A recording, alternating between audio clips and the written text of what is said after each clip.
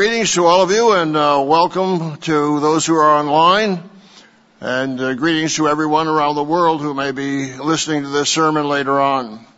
My wife and I were in Jacksonville, Florida, and Ocala last weekend for the TWPs.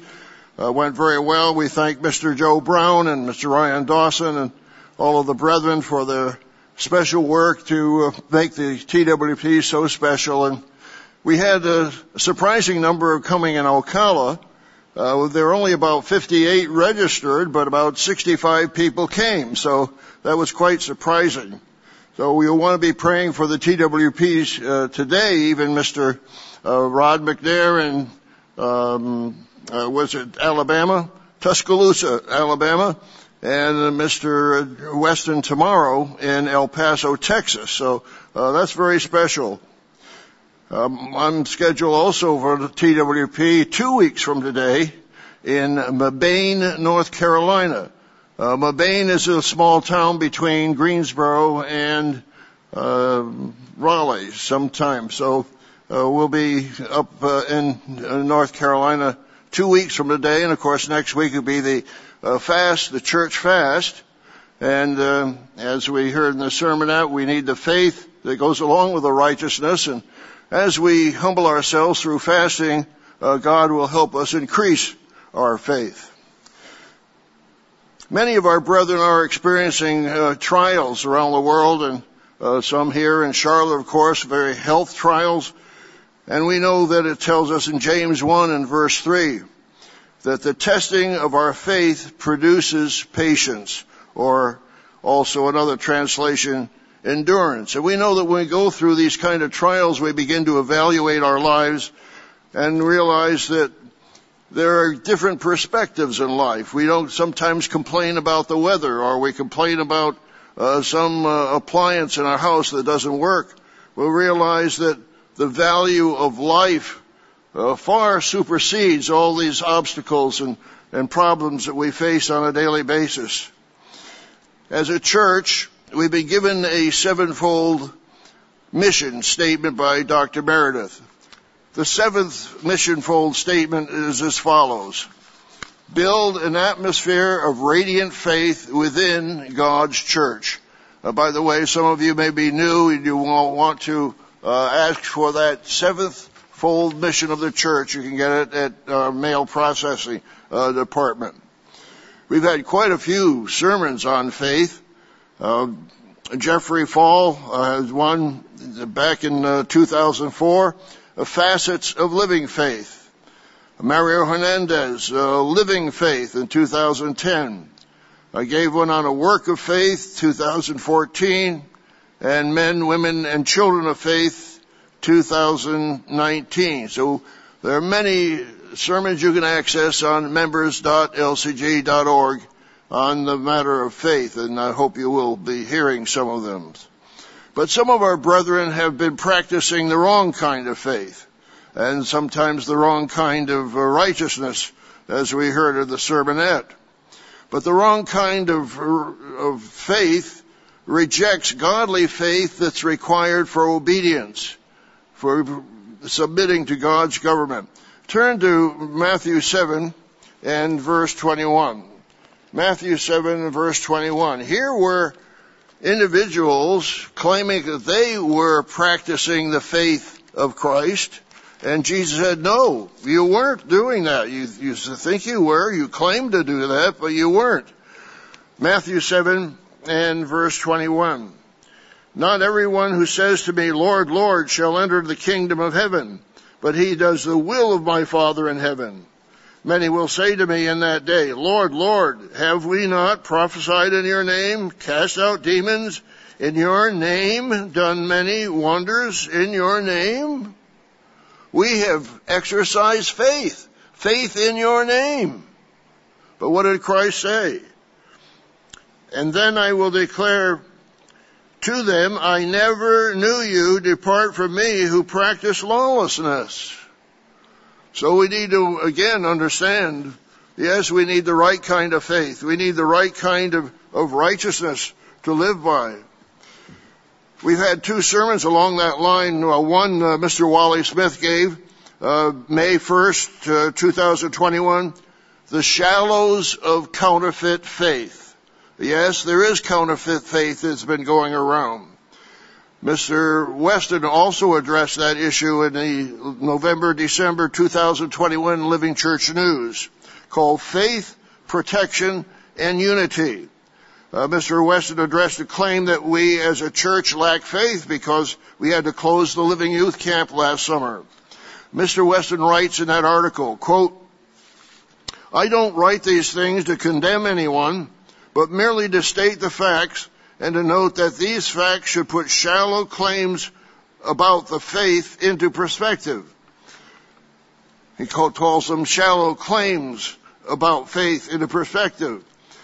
Health challenges such as these should not be taken as signs that those who suffer should be judged as lacking faith, whether those who suffer are in our group or in another. As I explained earlier, Mr. Weston writes, even some of the most faith-filled individuals in Scripture experienced sickness and calamity, and their faith was not shown in God's miraculous protection, but rather in their godly obedience, attitude, and even gratitude as they endured these trials. Turn to the faith chapter, and I hope you'll be, as a result of this sermon, be reading Hebrews, the 11th chapter, the faith chapter, and also the book of James, which has many comments on faith as well. But let's turn to Hebrews 11, and here's such an inspiring scripture that you realize, yes, these individuals had living faith. Hebrews 11, verse 13. These all died in faith. He mentioned some of the patriarchs in the previous verses. These all died in faith, not having received the promises, because they have to await, of course, the promise of eternal life. Not having received the promises, but having seen them afar off, and were assured of them, embraced them. I like that expression, embraced them, and confessed that they were strangers and pilgrims on the earth. And so these died in faith. And just in 2021, we've had several ministers and ministers' wives that died in the faith. February 6, 2021, Cynthia Clymer, age 55, wife of Elder Steve Clymer, died. February 16, 2021, Margaret Delaney, age 84, a widow of Elder Gerald Delaney. May 27, 2021, Chrissy McNair, age 57, wife of Pastor Jonathan McNair. August 2nd, 2021, Lucretia Smith, age 77, widow of Elder Tony Smith. August 19th, 2021, Arias Nusantara, age 45, our pastor in Asia. October 10th, 2021, Gary Amon, age 84. And December 23rd, 2021, Dwayne Chrisman, they call him Doc Chrisman in Dallas, age 84. So we pray for their families, for God and their comfort, to give them comfort. But what higher commendation can be given to anyone in God's church that they died in the faith? And of course, as they are sleeping in Christ, as it tells us in 1 Thessalonians, the 4th chapter. But we live in a faithless age. How can we live each day by faith? We had a sermon by that title back in 2005, Live Each Day by Faith. And when we give another sermon by that topic, we have to change the title because we don't want to duplicate titles. So I wanted to give a sermon on Live this Each Day by Faith, so we're changing the title to Living Each Day by Faith. So the sermon today is titled Living Each Day by Faith, although the main emphasis is on live each day by faith. So how can you increase your faith? And how do you exemplify faith in everyday life? And will you have faith when Christ returns? Yes, we can live each day by faith by accomplishing a work of faith. And that's the first topic I want to talk about and that is God has called us to accomplish a work of faith. So today we are dedicated to the message Christ has given us, and we are involved in a work of faith. In fact, we have a sermon by that title, A Work of Faith. Dr. Meredith discussed the church and its work of faith in a semi-annual letter of April 30th, 2014. That was mailed to 440,000 Tomorrow's World subscribers. He said in that letter, quote, "As many as you know, this is the work of the living Christ. It is a work of faith. Because we truly try to follow the Bible and trust in God, we have been given special insight into the truly big events and trends which will be affecting your life in the next several years. As many of you know, this is the work of the living Christ. It is a work of faith." And you know John 4, verse 34, which should be a part of our very nature and motivation. Jesus said to them, "My food is to do the will of him that sent me and to finish his work." My meat, my energy, my motivation is to do the will of God, the will of him that sent me, and to finish his work. When we look back at Hebrews, the 11th chapter, you want to turn back there again to the faith chapter. Chapter 11. We see there many luminaries of the patriarchs in the Bible that did live by faith. Noah had a work of faith. Hebrews 11 and verse 7. By faith, Noah, being divinely warned of things not yet seen, moved with godly fear. And I hope that every one of us has a godly fear and a godly love. You know, you talk about mutually exclusive, they're not. Godly love and godly fear are both mentioned in Deuteronomy 10 and verse 12, I believe it is, that we are to love God with all our heart and fear God. They're not, they're mutually complementary, not mutually exclusive. Moved with fear, godly fear, prepared an ark for the saving of his household, by which he condemned the world and became heir of the righteousness which is according to faith, just as we heard in the sermonette. Became the heir of righteousness which is according to faith. So Noah had a work of faith. And, of course, Moses had a work of faith in building the tabernacle. And he was told, you have to build it exactly to the specifications that God gave and revealed to him. And you can read about that in Exodus 36 and 37. So God has called us to complete the Great Commission, and you're aware of that, but let's read it again in Matthew, the 28th chapter. God has given us a work of faith. We have to step out and be bold. And the faith, of course, as we heard in the sermon, inquires obedience.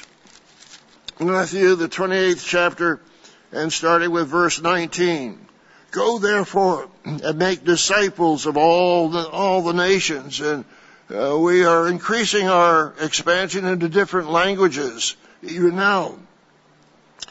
Baptizing them in the name of the Father and of the Son and of the Holy Spirit, teaching them to observe all things that I have commanded you. And lo, I am with you always, even to the end of the age. What a reassuring promise that Christ gave us, that he's with us always to the end of the age. And of course, Hebrews 13:5, he said, I will never leave you nor forsake you. But notice verse 18. And Jesus came and spoke to them, saying, all authority has been given to me in the heaven and in earth. So how is the work going to be accomplished? By Christ's power, by his authority. Of course, the King James has, all power has been given to me in heaven and earth. So it's with the Christ's power and with his authority that the work is going to be accomplished. So Noah had a work of faith, and And of course, Moses had a work of faith, and we have a work of faith. Dr. Douglas Winnail spoke on that subject in his sermon, The Last Crusade. I've been listening to it on a CD here, driving around in my car, hearing that. The Last Crusade, the only real hope for the world. That was given November 20th, 2021 by Douglas Winnail. Hopefully you can hear that sermon. There's another very encouraging comment for all of us in 1 Corinthians, the 15th chapter. Turn back to 1 Corinthians, the 15th chapter. 1 Corinthians 15.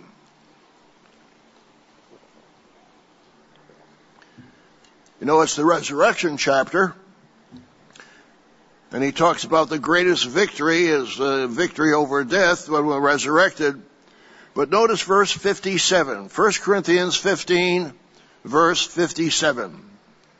But thanks be to God who gives us the victory through our Lord Jesus Christ. And of course we'll be observing in another several weeks from now the Passover and Days of Unleavened Bread, and we'll be looking forward to the victory over sin. Verse 58, therefore, my beloved brethren, be steadfast, immovable, always abounding in the work of the Lord, knowing that your labor is not in vain in the Lord. So that's the work of faith that we have, always abounding in the work of the Lord, not knowing that your labor is not in vain in the Lord. And then we know that a part of our labor is in doing the work is praying, as Jesus taught us to pray. And I hope that you have noted in your Bible, in your way of living, when Jesus said to pray this or pray that, that you are praying. And he said, pray, for example, in Matthew 24, that your flight not be in the winter, nor on the Sabbath day. Are you doing that? He told us to pray in Matthew 9, verses 37 and 38. The harvest is plenteous, but the laborers are few. Pray, therefore, that the Lord of the harvest, that he will send more laborers into the harvest. For the harvest is plenteous, and the laborers are few. So I hope you're praying that. And thankfully, as Mr. Weston has pointed out, that in spite of the COVID pandemic and the downturn in the economy, God has blessed us by hiring more ministers, and your prayers are being answered. God is sending more laborers into the harvest. But continue to pray that as a part of your work, part of your participation and service in the work of God. So God is blessing his work, and we're so encouraged by that. We thank you for your service and your prayers and your support. The world ahead just a couple weeks ago, actually January 6th, that would be a week from this last Thursday, we had the report of some of the blessings with how God is blessing his work. I'll just repeat that. We had over 207,000 literature requests addressed to that is attributed to the telecast in 2021. So even the first two telecasts of 2022, Mr. Weston's telecast of over 5,000, and the last week's telecast over 5,000 responses as well. Tomorrow's World Magazine subscription. The magazine subscription last list grew by 116,000 in 2021. From January 2021, the circulation was 424,000. January 2022, 540,000.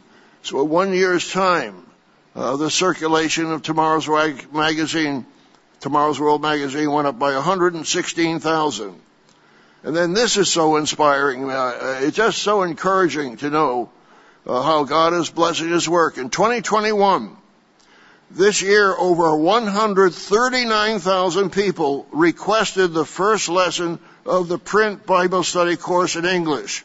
This is about 45% more than in 2020.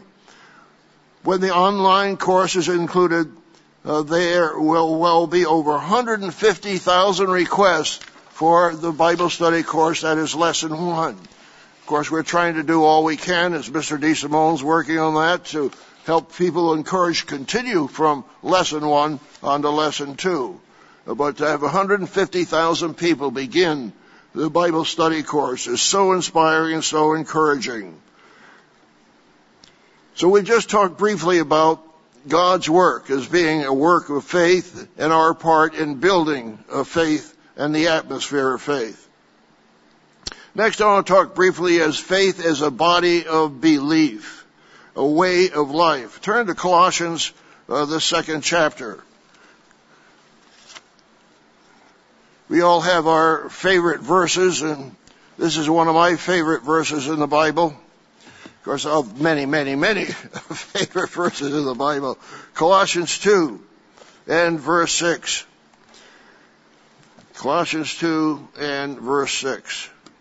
As you have therefore have received Christ Jesus the Lord, you have received his sacrifice, you have submitted to his authority over your life. As you have therefore received Christ Jesus the Lord, so walk in him. That means day by day living. Rooted and built up in him and established in the faith. That is the whole way of life, the body of belief that the Bible reveals for the church of God. Established in the faith as you have been taught, abounding it with thanksgiving.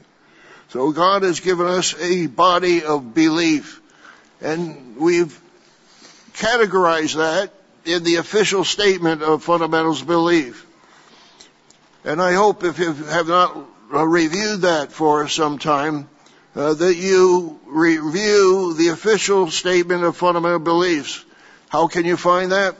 You just go to members.lcd.org and click on at the top where it says About.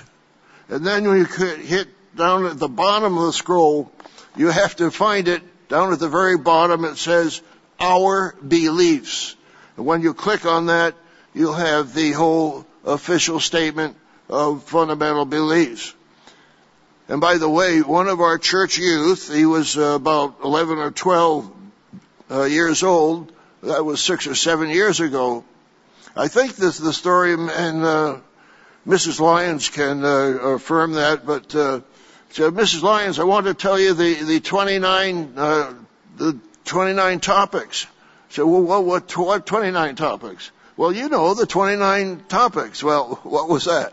The 29 headings of the statement of official beliefs. He had memorized all 29 major headings of the statement of beliefs. And I think you might not know that there are 29 headings of that. But it will encourage you, all of you, brethren, to read the statement of beliefs, because we embrace a body of faith, as we just read in Colossians 2. We established in the faith. Romans 1 and verse 5. Romans 1 and verse 5.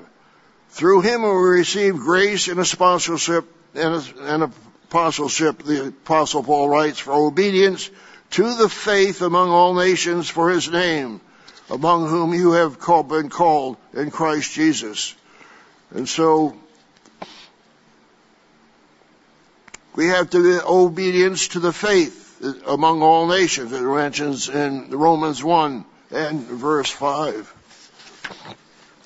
So we need to make sure that we are testing and proving all of those 29 dimensions of a body of faith based on the Bible.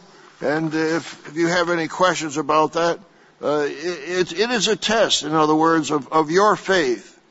Because we've been established over the many years, been reviewed time and time again by the Council of Elders of the official statement of beliefs. So faith is a body of belief. The next question is, how are you saved? And of course, we've had a whole sermon on that by Mr. Rod McNair by that same title. But how would you answer that question? How are you saved? We're talking about living faith. We'll turn to Ephesians, the 2nd chapter, is one of the ways of answering that question. Ephesians, the 2nd chapter.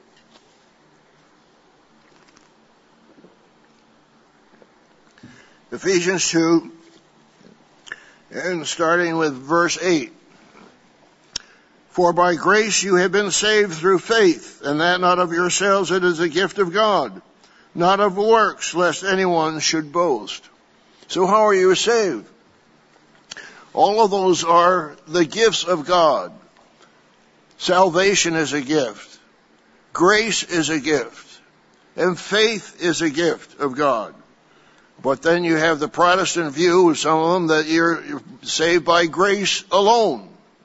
Or you're saved by faith alone, which, of course, Martin Luther added the word sola, alone, to the Romans 3, verse 23. They are saved by faith alone. No, that's not in the Bible. But, by the way, in our TWP presentations, we offer, if possible, I was, of course, able to drive with the whole shipment of books of Dr. Meredith's book on the plain truth about the Protestant Reformation, and offer to those who come to have a whole book. And, of course, I challenged those TWP attendees in Ocala and Jacksonville to make sure that one of the signs of Christ's coming is the false Christianity. And you can read about that in Dr. Meredith's book.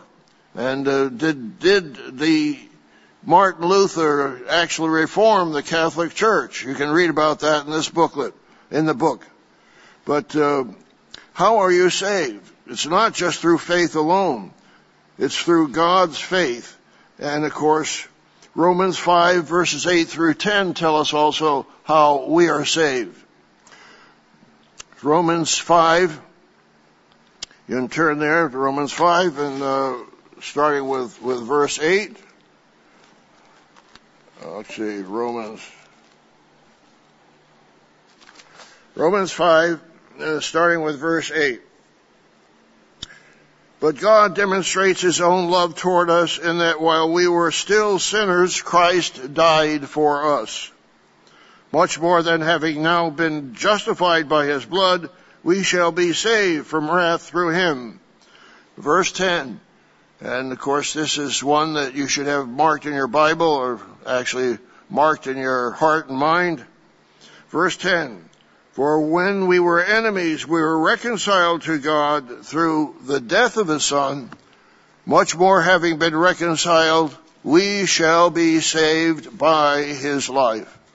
So salvation is past, present, and future. We've been saved by our past sins from Christ's shed blood.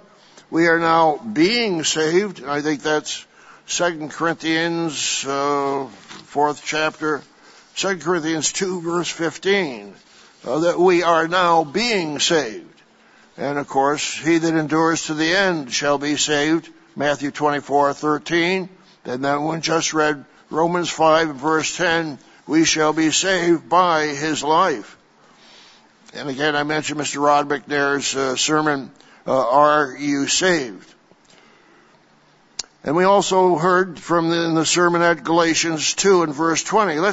Let's turn there. Galatians 2:20. That's how we have the righteousness of God and have the faith of God, the faith of Christ. And there's a distinction. You have your faith, or you have Christ's faith. So Galatians 2 and verse 20.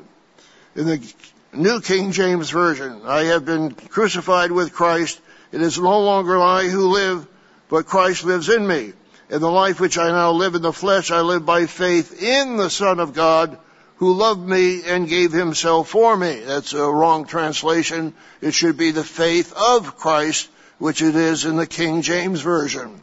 And so we have three references to the faith of Christ, not the faith in Christ. Galatians 2, verse 16, a few verses earlier. Knowing that a man is not justified by the works of the law, but by faith of Jesus Christ, as it is in the King James Version. In the New King James Version, it says faith in Christ. But here is the second reference to the faith of Christ. the King James Version, but by faith of Jesus Christ, even we have believed in Jesus Christ, but we might be justified by faith of Christ, as it should read, and not by the works of the law. For by the works of the law, no flesh shall be saved.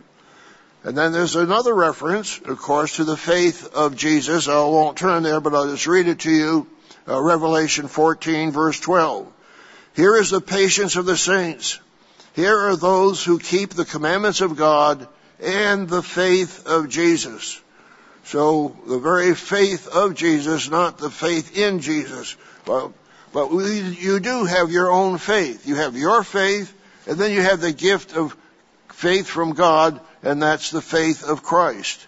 But you still need your own faith, because it tells us in Hebrews 11 and verse 6, he that comes to God must believe that he is, and that he is a rewarder of those who diligently seek him. So we start off our life, our Christian life, with our faith that we've proven that the Bible is God's revealed word, and we've proven that God does exist and he's the creator of the universe, and has revealed his will through the Holy Bible. So we have our own faith. Hebrews 6 and verse 1. Therefore, leaving the discussion of the elementary principles of Christ, let us go on to perfection, not repeating the foundation of repentance from dead works and of faith toward God, of the doctrine of baptisms, of laying on of hands, of resurrection of the dead, and of eternal judgment. Here we have 6 basic doctrines of the church, and one of them is faith towards God and repentance from dead works. So we have our own faith to begin with, but then when we have that one faith, we are later become baptized, and when the Gentiles were converted, I'll just read it to you from Acts 20, verse 20. How I kept back from nothing, Peter is saying, that was helpful, but proclaimed it to you and taught you publicly and from house to house. Verse 21, Acts 20, testifying to the Jews and also to the Greeks, repentance from God, toward God, and faith toward our Lord Jesus Christ. So when you begin your Christian life, you begin with faith toward our Lord Jesus Christ and repentance towards God. And so there are maybe some that are considering baptism. You need to again make sure that you're counseling with Mr. Elliott or Mr. Strain as you can. We have I'll talk about that a little later, of course, with Passover coming up in just a couple months, or less than a couple months from now. So we talked about briefly your faith in the faith of Christ. And it's the faith of Christ that saves you, and we shall be saved by his life, and he that endures to the end shall be saved. Next, I want to talk about biblical examples of faith. We already mentioned the matter of Noah, also of Moses. We all need to be men, women, and children of faith. We already had a sermon on that topic. But when you look in the Bible, there are so many beautiful examples of faithful women in the Bible. Let's turn to one example here in Matthew 26 and verse 20. Matthew 26 and verse 10. Matthew 26 and verse 10.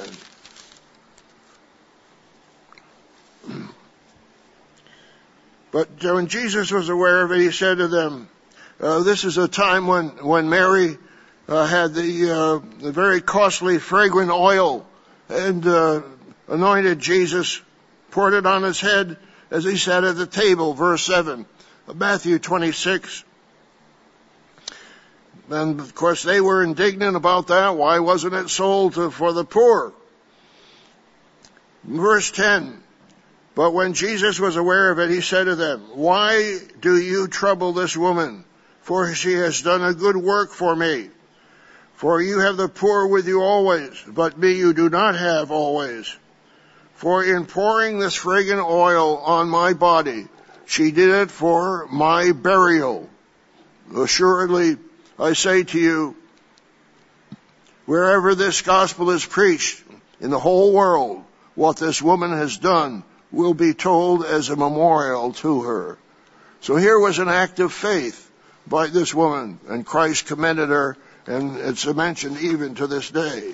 And there's so many other women, faithful women in the Bible. Mr. Ken Frank gave a series recently on the book of Esther.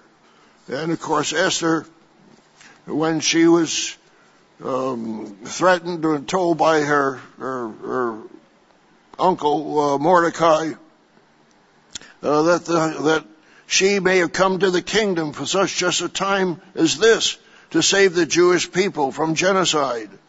And she said in Esther 4, verse 16, go gather all the Jews who are present in Shushan, and fast for me.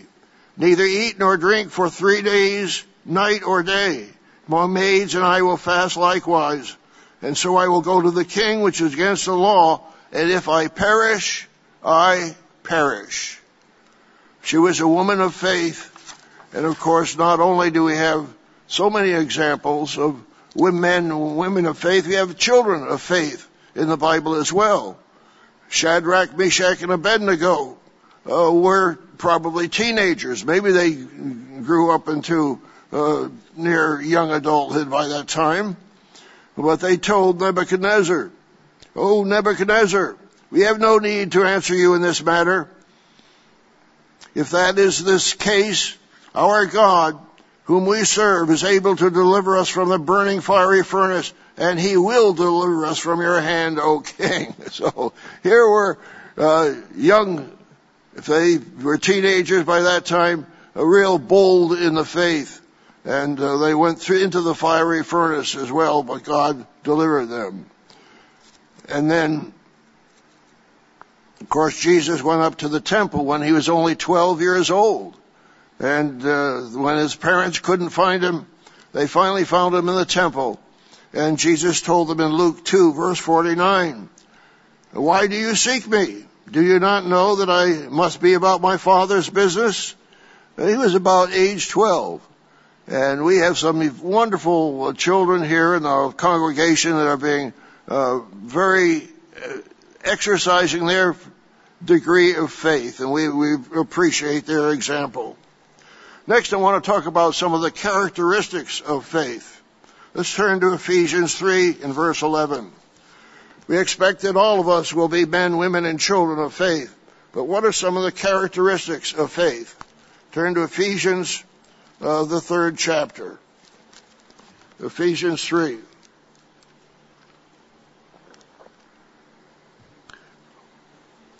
Breaking into the middle of a thought in verse 11.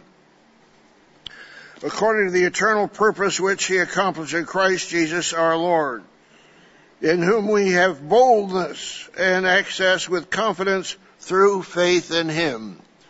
One of the characteristics of faith is boldness, because we have faith in him.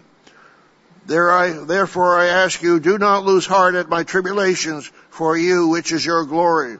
For this reason I bow my knees to the Father of our Lord Jesus Christ, from whom the whole family in heaven and earth is named. And that's the whole purpose of life, that the world does not know that we are born to be, our purpose is to be born into the very family of God, the royal family of God, at the seventh trumpet, at the resurrection. So one of the characteristics is that of boldness. 1 Timothy 3, verse 12 through 14. 1 Timothy 3. And here we have the qualifications of elders, of deacons and elders. But 1 Timothy 3, and starting with verse 12. 1 Timothy 3 and verse 12. Let deacons be the husbands of one wife, ruling their children in their own house as well. For those who have served well as deacons obtain for themselves a good standing and great boldness in the faith which is in Christ Jesus. And then, of course, I won't turn there, but just to remember putting on the whole armor of God in Ephesians, the 6th chapter, that we may pray for the ministry, that they may speak with great boldness. But one of the characteristics of faith is boldness. Another one of the characteristics is brought out in the spiritual gifts chapter. There are 2 chapters on spiritual gifts, 1 Corinthians 12 and Romans 12. Turn to Romans, the 12th chapter. Romans the 12. And here we find other characteristics of faith, because God has given us different spiritual gifts. We all don't have the same spiritual gift. I've mentioned before about one of our members a long time ago was concerned because she was not a caregiver. She noticed that one of the wonderful Christian examples of one of the women was she was a caregiver, spending her whole life taking care of someone. She said, well, I don't have that gift. Well, we all don't have the same gifts, as it tells us in Romans, the 12th chapter. And it brings you out verse 6 of Romans 12. Having then gifts differing according to the grace that is given to us, let us use them. If prophecy, let us prophesy in proportion to our faith. Or ministry, let us use it in our ministering. He who teaches in teaching. He who exhorts in exhortation. He who gives with liberality. He who leads with diligence. He who shows mercy with cheerfulness. Let love be without hypocrisy. Abhor what is evil. Cling to what is good. Be kindly affectioned to one another with brotherly love, in honor preferring one another. Not lagging in diligence, fervent in spirit, serving the Lord, rejoicing in health, patient in tribulation, continuing steadfastly in prayer, distributing to the needs of the saints, given to hospitality. Bless those who persecute you, and bless and do not curse. So we have different gifts, spiritual gifts, and of course in 1 Corinthians, the 12th chapter, it tells us about the body. If you're the nose, where is the smelling? You may be a knee, you may be an eye, you may be an ear, you may be a nose. He gives that analogy that we have different functions and ways of serving in God's church. So there we have various spiritual gifts. One of the most important ones, of course, is that of love. We talked about boldness, but that has to do with confidence. And in 1 John 4:18, I'll just quote it to you, there is no fear in love, but perfect love casts out fear, because fear involves torment. But he who fears has not been made perfect in love. And I know any time that I feel a little nervous, I just pray that God will give me that love, that perfect love that casts out fear. And then one of my other favorite scriptures, and again I won't turn there, I'll just quote it, Proverbs 14:26. We talk about confidence and boldness. Proverbs 14:26. And the fear of the Lord is strong confidence, and his children will have a place of refuge. So this is not selfish confidence, but godly confidence. So pray that you can have the fruits and characteristics of godly faith. And there are different degrees of faith. We realize some are weak in the faith, some are strong in the faith. Let's turn to Matthew, the 6th chapter, Matthew 6. And how many times Jesus said this? He was challenging his audience. Matthew 6 and verse 28. So why do you worry about clothing? Consider the lilies of the field, how they grow. They neither toil nor spin. And yet I say to you that even Solomon in all his glory was not arrayed like one of these. Now if God so clothes the grass of the field, which today is and tomorrow is thrown into the oven, will he not much more clothe you, O you of little faith. In chapter 8 and verse 26, he said to them, why are you fearful, O you of little faith? And in Matthew 14 verse 31, when Peter walked on the water, he said, why did you doubt, you of little faith? And then Matthew 16 and verse 5. They talked about they're having forgotten the bread, and how are they going to feed the 5,000? And Jesus said in verse 8 of Matthew 16, O you of little faith. So how do you categorize yourself? Do you have little faith? O you of little faith, you reason among yourselves because you have brought no bread. So let's turn to Romans, the 4th chapter. Let's realize that some of us at times in our lives, our spiritual life, may have been weak in the faith. But God wants us to build our strength and increase our faith. Here's an example in Romans, the 4th chapter, where God says, here's a man who was not weak in faith.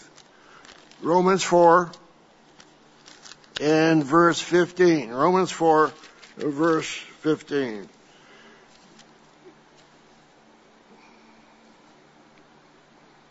Oh, sorry. Let's see.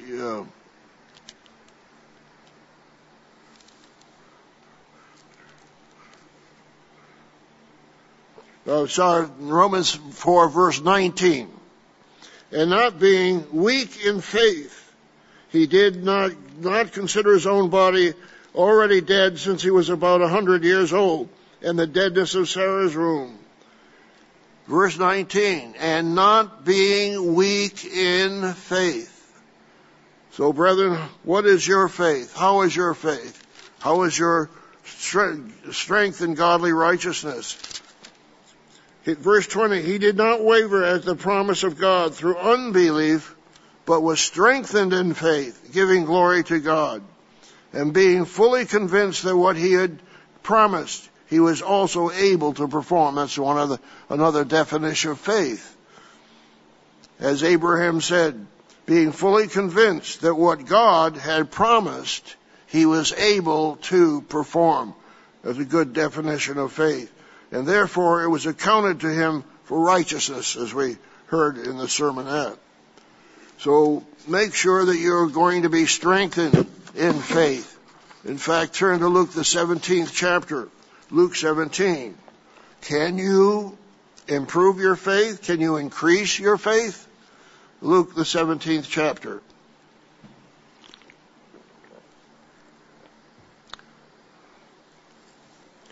And starting with verse 5. And the apostles said to the Lord, increase our faith. So, of course, they were not converted at that time, but they did have a certain degree of faith. They were weak in the faith, as Jesus commented several times. So the Lord said, verse 6, if you have faith as a mustard seed, and can say to this mulberry tree, be pulled up by the roots and be planted in the sea, and it would obey you. And which of you, having a servant plowing or tending sheep, will say to him when he has come in from the field, come at once and sit down to eat? But will he not rather say to him, prepare something for me, my supper, and gird yourself and serve me till I have eaten and drunk, and afterward you will eat and drink? Verse 9, does he thank that servant because he did the things that were commanded of him? I think not. So likewise you, when you have done all these things which you are commanded, say, we are unprofitable servants. We have done what was our duty to do. So implied here, increasing your faith, is the matter that we need to be profitable servants, not unprofitable servants. So think about living each day by faith and being a profitable servant. In fact, there are 4 scriptures in 4 references in the Bible that have to do by not living each day but faith, add each day, but the just shall live by faith. I won't turn to them, I'll just read them to you. Habakkuk 2 and verse 4 in the Old Testament. Behold the proud, his soul is not upright in him, but the just shall live by his faith. Romans 1:17. For in it the righteousness of God is revealed from faith to faith, as it is written, the just shall live by faith. Of course, that's referring back to Habakkuk. Galatians 3 verse 11. But that no one is justified by the law in the sight of God is evident, for the just shall live by faith. And then the 4th reference is Hebrews 10 verse 38. Now the just shall live by faith, but if anyone draws back, my soul has no pleasure in him. So how does one live by faith? Well, we know you live by every word of God, as it tells us in Matthew 4:4 and Luke 4:4. But again, one of my favorite scriptures, and I don't know if I quote it to myself that often, but fairly often, I would say, and we can all turn back there to Proverbs, the 3rd chapter. Proverbs, the 3rd chapter. So how do you live each day by faith? One way is applying Proverbs 3, verses 5 and 6. Proverbs 3, verse 5 and 6. Trust in the Lord with all your heart. You know, God has got a purpose for your life. And once you surrendered your life to Him, you are in His hands. You're trusting Him to take care of you, or trusting Him to guide your life and bring you into His kingdom. Trust in the Lord with all your heart and lean not to your own understanding. In all your ways acknowledge Him. In all your ways acknowledge Him, and He will direct your paths. That's living each day by faith, because you acknowledge Him in all your ways and you're trusting Him to guide your life. And yet what happens? Sometimes we have terrible accidents. We had one prayer request. And you realize, why does God allow those things to happen? Because it tells us in Romans 8:28 that we know that all things work together for good to those who love God, to those who are called according to His purpose. And we know that we have many lessons to learn in life. And sometimes God allows us to go through these trials to test our faith. As Mr. Weston was mentioning, of those who were ill and sick and died in the faith. They exemplified living faith. And so sometimes we have to realize that God is testing us. We trust in God with our whole heart. Of course, on our dollar bills and on our coinage in the U.S., we have, in God we trust. We have a sermon by that title, by the way. And Mr. Wesson had a sermon, Trust and Obey. That was first put on our coinage in 1864 during the Civil War. On July 30th, 1956, Congress passed the law that the motto should also appear on paper currencies as well. But we know our nation is turning its back on God and rejecting God and is not trusting in God at all. It tells us in Psalm 33, verse 12, Blessed is the nation whose God is the Lord, the people He has chosen as His own inheritance. So let's turn to Colossians, the 3rd chapter, Colossians 3. I already read one of my favorite scriptures, Colossians 2, verses 6 and 7. And here's another one, Colossians 3. So we need to trust in God with all our heart and lean not to our own understanding. Acknowledge Him in all our ways, and He will direct our paths. Colossians, the 3rd chapter, and verse 16. How do you live each day by faith? you practice these scriptures. Let the word of Christ dwell in you richly in all wisdom, teaching and admonishing one another in psalms and hymns and spiritual songs, singing with grace in your hearts to the Lord. And whatsoever you do in word or deed, do all in the name of the Lord Jesus, giving thanks to God the Father through him. Colossians 3, verses 16 and 17. Do all in the name of the Lord Jesus. If you're brushing your teeth, why are you brushing your teeth? For healthy hygiene. Everything that you do, is it in the honor of God? Is it something that is going to help build godly character, as we heard in the sermonette? Do all in the name of Jesus Christ. And if it is something that you feel a little tenuous about, maybe you feel a little guilty about, you better face up to that guilt feeling and realize maybe doing this particular thought or this action or thinking this thought is not going to be honoring to God and is not going to be lasting. We talked about value or vanity, a sermon some time ago, and realize what is vanity. Vanity is anything that's not lasting. And the whole book of Ecclesiastes shows what is vanity. But what is lasting? And you ask yourself that question, this thought, this action that I'm doing, is it contributing to something that is lasting? Like true values that I'll be teaching in tomorrow's world as a teacher, as a king and a priest, teaching in the educational systems of tomorrow's world. Am I developing that kind of character? Let the word of Christ dwell in you richly in all wisdom. And whatsoever you do in word or deed, do all in the name of the Lord Jesus, giving thanks to God the Father through him. It has to do with surrendering one's life to God.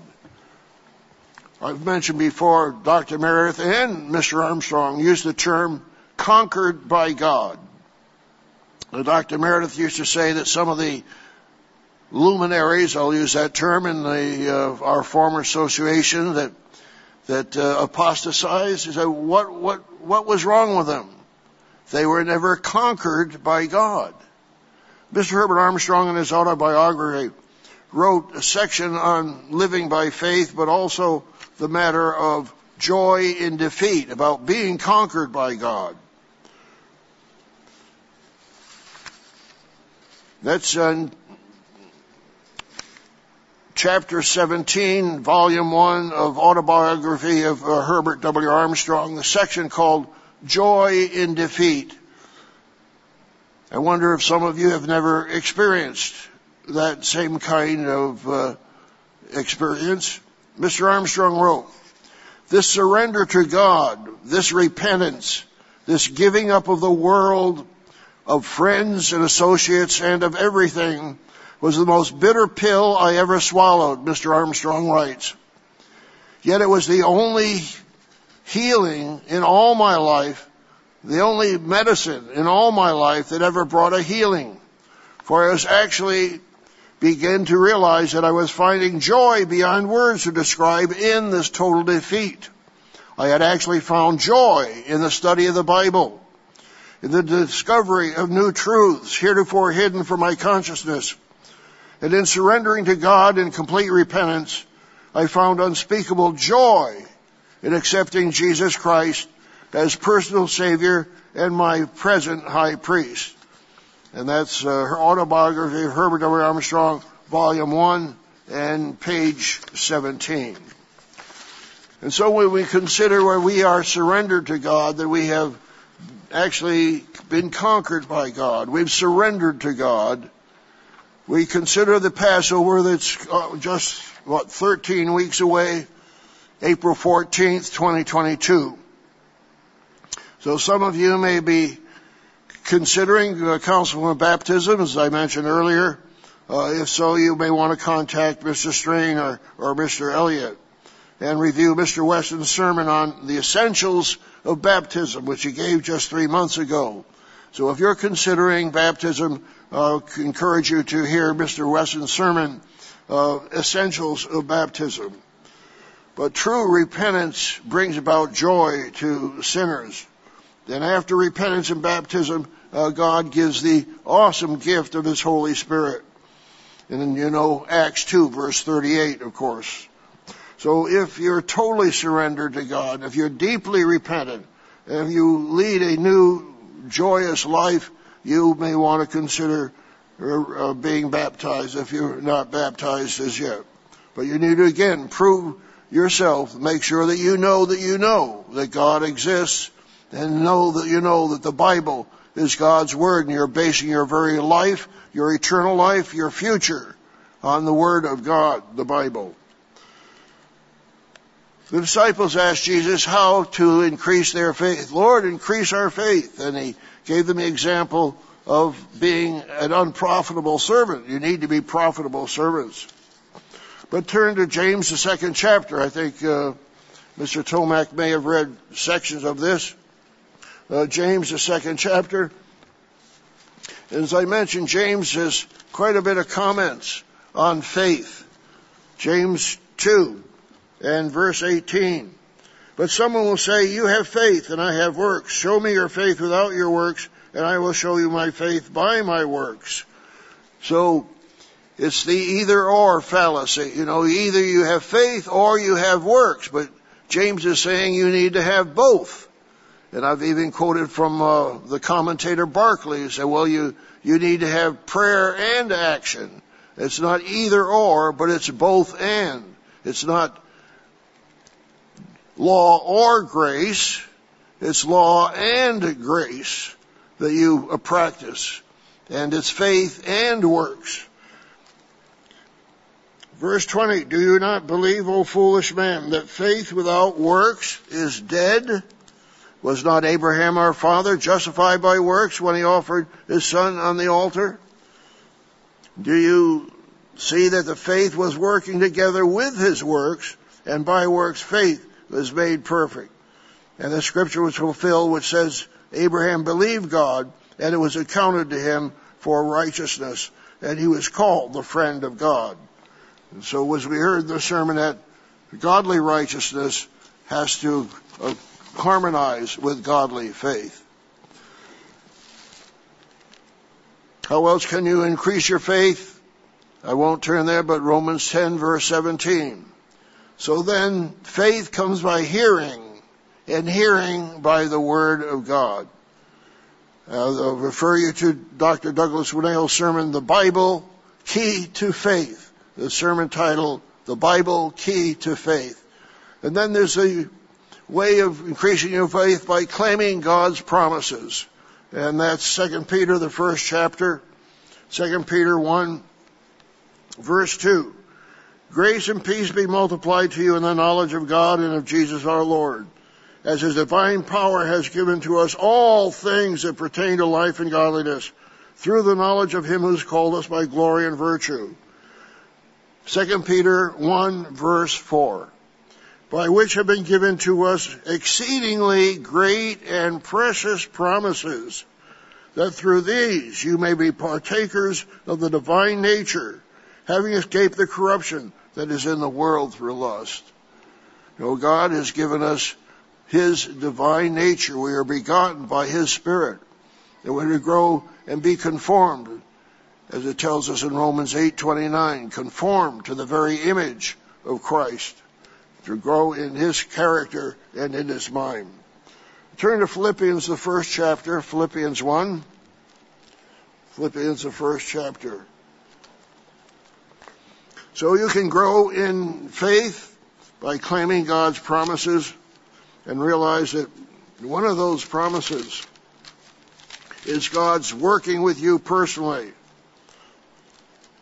Philippians, 1st chapter, start with verse 3. Philippians 1 and verse 3.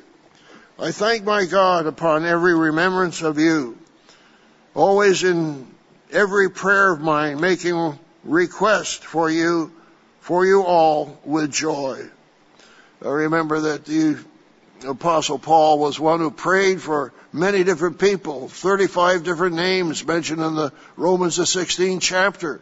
Then he says he's praying for the Philippians in every prayer of his, for your fellowship in the gospel from the first day until now, being confident of this very thing, that he who has begun a good work in you will complete it until the day of Jesus Christ. That's one of the promises, because we sometimes lack the faith. We think, will I make it into the kingdom of God or not? And God promises, yes, he who will make it into the kingdom of God, because he's not going to let you go. He's going to perform that work and complete that work in you that he started. The only way that will fail is if you rebel, and you're not going to rebel. You're going to be humbling yourself before God, as we will in the fast next Sabbath, when the whole church is fasting. But God has given you his promises. He's going to bring you into his kingdom. So you need that faith that God will give you and bring you into his kingdom. And remember that all these died in faith, not having received the promises. So we look forward to being faithful. And Christ said to the Philadelphian church in Revelation 3 verse 10, because you have kept my command to persevere, I also will keep you from the hour of trial, which shall come upon the whole world to test those who dwell on the earth. So God wants us to be faithful, to endure to the end. We have a sermon, Faithful and Loyal Servants. Another one, Are You a Faithful Steward? Another sermon in the members.lcd.org sermon website, Faithful to the End. We all need to persevere, and we all need to endure. I was encouraged looking at this tree behind our house. I was looking out the kitchen window. We have kind of woods behind our house, and here was this tree back in December. All the leaves were off the tree, but this one leaf was still sticking to the one little twig. And the next day, that same little leaf was still there, and the next day it was still there. It inspired me to write this poem about endurance. The poem is titled, The Lonely Leaf. The little lonely clinging leaf, the last one on the tree, appears outside our kitchen window just for me to see. There is a lesson of life to learn. It's clear to the rich and poor. You will always have God's faithful help while striving to endure. So he tells us again in Matthew 24:13, he that endures to the end shall be saved. Let's turn a few more scriptures. Jeremiah the 13th chapter. Back to Jeremiah 13. Here was this leaf clinging to the tree. And that word cling or cleave is made prominent here in Jeremiah the 13th chapter. And I think of that in my relationship to God and to Christ. How close am I to God, and how close am I to our Lord and Savior? Well, what does it say here in Jeremiah 13 and starting with verse 11? Jeremiah 13 and verse 11. For as the sash clings to the waist of a man, so I have caused the whole house of Israel and the whole house of Judah to cling to me, says the Lord, that they may become my people for renown, for praise, and for glory, but they would not hear. He caused the house of Israel and Judah to cling to him, just as a sash clings to the waist of a man. Other translations have that the King James Version says, as the girdle cleaves to the loins of a man, so have I caused to cleave unto me. The Good News Translation has, just as shorts fit tightly around the waist, so I intended all the people of Israel and Judah to hold tightly to me. So my personal prayers, I pray that I can cleave to God, I can cling to God, just as that little leaf was clinging to the last branch, and that was the last leaf on the tree. 1 Peter 4, verse 19. We live in a faithless age, but we are tested by tests and trials.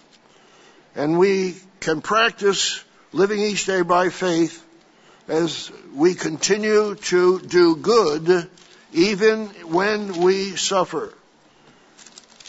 1 Peter 4 and verse 19. Remember the beginning of the chapter here, Peter is saying, don't think it strange concerning the fiery trial that's to try you, in verse 12 of 1 Peter 4. But then he tells us in verse 19, and it's again a very powerful scripture. Therefore, let those who suffer according to the will of God commit their souls to him in doing good, as to a faithful Creator. So even while you're suffering, God expects you to be good, because he is a faithful Creator. He's creating in you his perfect character. The NIV says, so then, those who suffer according to God's will should commit themselves to their faithful Creator and continue to do good. The NRSV says, will entrust themselves to a faithful Creator while continuing to do good. So you live each day by faith, by practicing God's way of life. Even in your suffering, you continue to do good. And you realize that God is faithful. And as it tells us in Revelation 17:14, that those who come with Christ, for he is Lord of lords and King of kings, and those who are with him are called, chosen, and faithful. So God increases us, intends for us to increase our faith, to be strong in the faith, to be bold in the faith, to live each day by faith. In Luke 18 and verse 7, the disciples said, increase our faith. And so God wants us to be faithful individuals, to endure to the very end, and that when he comes, we will be with him, called, chosen, and faithful. So brethren, as we commit ourselves to endure to the end, and we look forward to the Passover, let's commit ourselves to endure to the end. Let's commit ourselves to live each day by faith. And remember our brothers and sisters in Christ who died in the faith, as it said in Hebrews 11 and verse 13. These all died in faith, not having received the promises, but they are waiting with us to receive those promises. So pray daily to do your part in the Great Commission. Remember that we are privileged to serve in the greatest work on earth, the greatest work of faith on earth. Pray for living faith. Seek God's righteousness. It tells us in Matthew 6:33, seek first the kingdom of God and his righteousness, and rejoice that you are called to serve your Father in heaven and your Lord Jesus Christ. Strive to live each day by faith as profitable servants. So, brethren, let's live each day by godly faith.